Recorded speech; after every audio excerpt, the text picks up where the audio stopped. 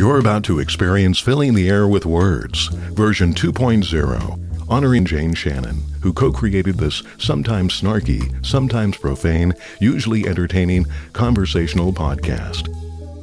Hello, it's Robert Parrish from Portland, Oregon, where we are currently, like most of America, in lockdown, stay at home. So we continue on with Filling the Air with Words, thanks to Zoom.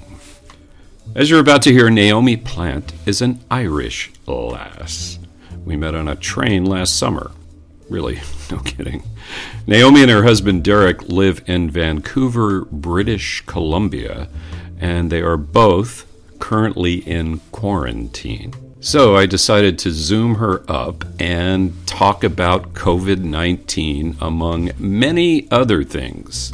I hope you find this conversation diverting, humorous, and distracting, and full of some information. Plus, I believe, if you're like me, and I'm mostly Irish, apparently, according to Ancestry.com, you will find her accent just super charming. I can't do an Irish accent. Naomi Plant. We're all on the Titanic together. Oh, boy. Yeah, well, we are, and that is true, and that is something like when I talk to people about this. By the way, I should let you know, and I want to make sure this is okay with you. I am going to start recording. Us talking now? Well, yeah. You okay. Mind? I'll have to say something interesting. What if I've used all my best material? Robert? No, you. Oh no, because I mean, I loved. By the way, I love that. So I'm recording. Do I have your permission? You have my explicit permission. Thank you for asking. Consensus is so important. I'm just recording audio, so you don't have to worry about the video being used. Which is why I'm worried. I'm not worried. Yeah. What? Oh wait. Let me put on my hair. Oh wait, I don't have any. Oh shit. How much time do you have before you need to break? Oh, I'm pretty free. Yeah, I know. Isn't it great? It's like I've got time. Somebody called me up this morning. He said, "Do you have time to talk?" I'm like, "Yeah, please." So I'm going to get a little official. All right. Okay. Sure. Does my voice sound? Does it sound good in this fancy microphone? Yeah, it sounds different. I was going to say you have a radio voice, you have a persona. I don't know if you can't see my fancy microphone. It is a very fancy microphone. Oh man, it was. I do. That's legit. It's legit. I do a lot of voiceover work with this too. So I'm not going to go into that. But you've smooth, dulcet tones. Dulcet, yes. And the great thing about being in my profession, and I tell people this all the time, I used to do a lot of television, right? Oh, cool. But my face is much more well suited for radio. I've got a face made for radio. Face for radio? Line, right? Yeah. So we are hearing the lovely voice of Naomi Plant in Vancouver, British Columbia.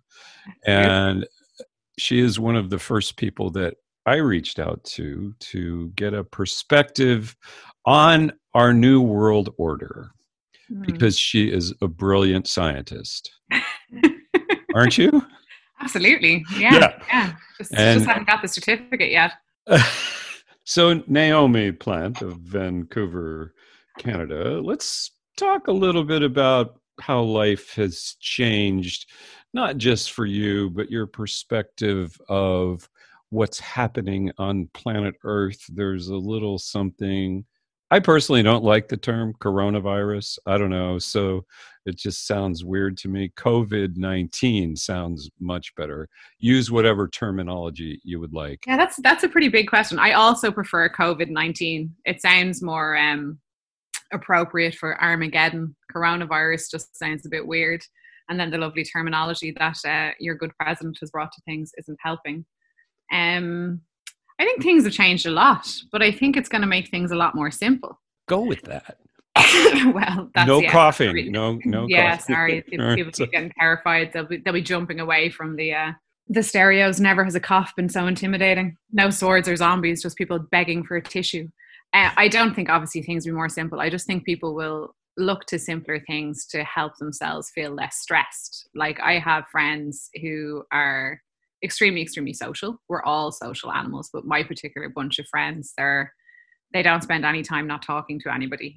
4 hours of not having a voice clip is a long time for them. And people are looking kind of towards themselves. There's a lot of introspection to what can I do to reduce my anxiety, because you can't go outside for a run in my case because I'm quarantined. You can't go visit a friend. You can't go for a drink if you're practicing social distancing or if you're in quarantine like me. So I don't know what the situation is entirely in the US, but over here a lot of people are like, restaurants are closed, pubs are closed, that kind of thing. So like friends have been reaching out to me to say they're doing mindful coloring. I have another friend who posted a video online to teach people how to make a quarantini, and I really enjoyed that. It was 2.5 minutes and it put a smile on my face. Him gently stirring the cocktail was unexpectedly hypnotic. So I think people are going to be very creative in how they entertain themselves and how they sustain themselves. Never in a million years, like, I'm new to Zoom and to Skype and to the idea of a podcast or anything, but I'm kind of like, here, if this is where we are, why not? I'm on for trying anything and doing anything that helps other people or helps myself. So I think in that regard, we're going to look to more simple things to sustain ourselves from the madness that nobody's ever experienced. Like, certainly in my generation, I'd have never faced anything like this before. My dad was talking about how he felt about his parents surviving, World War II in Ireland and the hangover from the famine and all that kind of thing. Like, the most difficult thing I have to do is, wait 15 minutes for a bus, or God forbid my, Uber Eats doesn't arrive on time. Like, that's not really the same level of adversity that people are facing now. Yeah, there's been a lot of discussion about that, in terms of, I saw something on Facebook that said, oh, here I go. See, I'm supposed to know a lot of things, but it's basically, we're being asked to just sit around, whereas in your dad's generation, there was rationing, there was famine, there was war, there was pestilence, and certainly my father's horsemen of the apocalypse. Yes. Do you know are there 4 horsemen? I think there's 4. Yeah. Pestilence. Is it war, famine, or am I just thinking of the Neil Gaiman book, American Gods? They mightn't be the official horsemen. Yeah. I do know pestilence is one of them. Pestilence, definitely. We'll have to I could Google it, but it's probably not something that the people listening would say, oh yeah, let's talk about war and pestilence and pestilence. I mean, pestilence.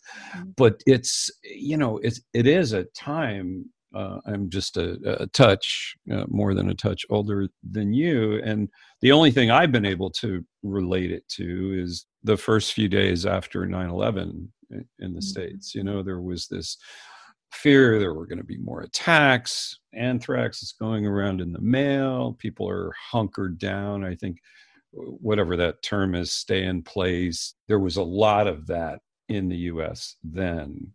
But that was really a couple days. And then there were a couple of months of people being really more community oriented and friendlier with each other. I spent a good deal of time in New York after that and after the attacks. And there was a real sense of community and goodness. And then it just kind of went back. I do think that 9/11 changed New York and Washington forever, but it hasn't seemed to have gone back to that lovely, oh, can I help you with your bags, or here's some food, or, kind of thing. Mm. But this is it's a different, way different vibe. It seems sometimes it's equal measures, wonderful demonstrations of humanity, and then people at their worst, because fear for your life doesn't tend to bring out the best in people. Right. I've seen a lot of videos where people are, fighting each other for cans and for toilet paper, and that's distressing for everybody involved. But then you look at somewhere like, I have a very good friend in Milan, and the things coming from there are just like so uplifting and so enriching.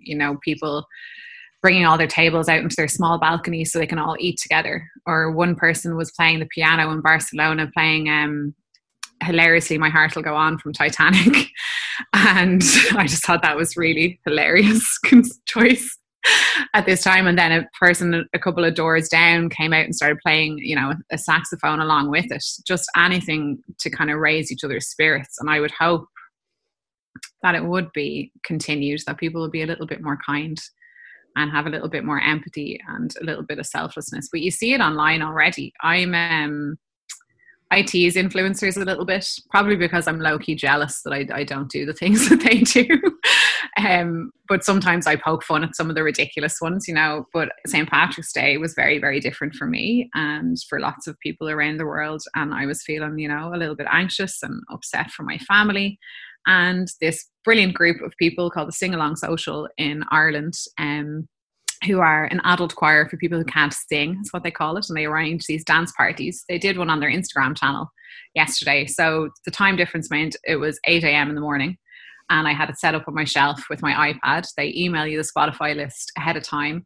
Loads of really great cheesy Irish tunes and some like really good ones. And there was a couple of hundred people just on it together, and they would switch the channel so that you could see people in different parts of the world and everyone dancing together and just kind of feeling light and feeling fun for about an hour. And that girl who arranged that left her house, obviously coordinated it with all the other people to make sure they were online at the same time. Some of them had elaborate costumes. There was a great drag queen doing things. And for an hour, like, everybody was just moved because somebody would take the time to kind of lead a community in kindness and in fun. And they call themselves crack mechanics, which I think is pure gold as well. And everybody had a little bit of fun for an hour, and they kind of forgot about it. And even though we were all separate, we were all very much together in that hour.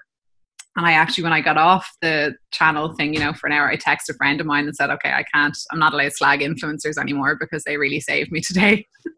It was so nice. So I would hope when this ends, whenever that is, that it doesn't drift back, that people kind of, you know, work from their best place. I obviously can't speak to an experience of 9/11 because I wasn't there, wasn't in America. I can only imagine what it must have felt like and the fear and everything else. But this is, as you said, is a whole different beast. Like, I'm starting to wonder, will we soon be bartering for things like, I'll give you a loaf of bread if you give me half a dozen eggs? Like, you know, who knows where it's going to go.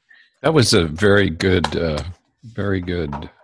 riff. What would you call that in Ireland? Like, if you launch into something and you're saying great stuff and then ultimately it's over. I don't know. In Ireland, they probably call that waffling.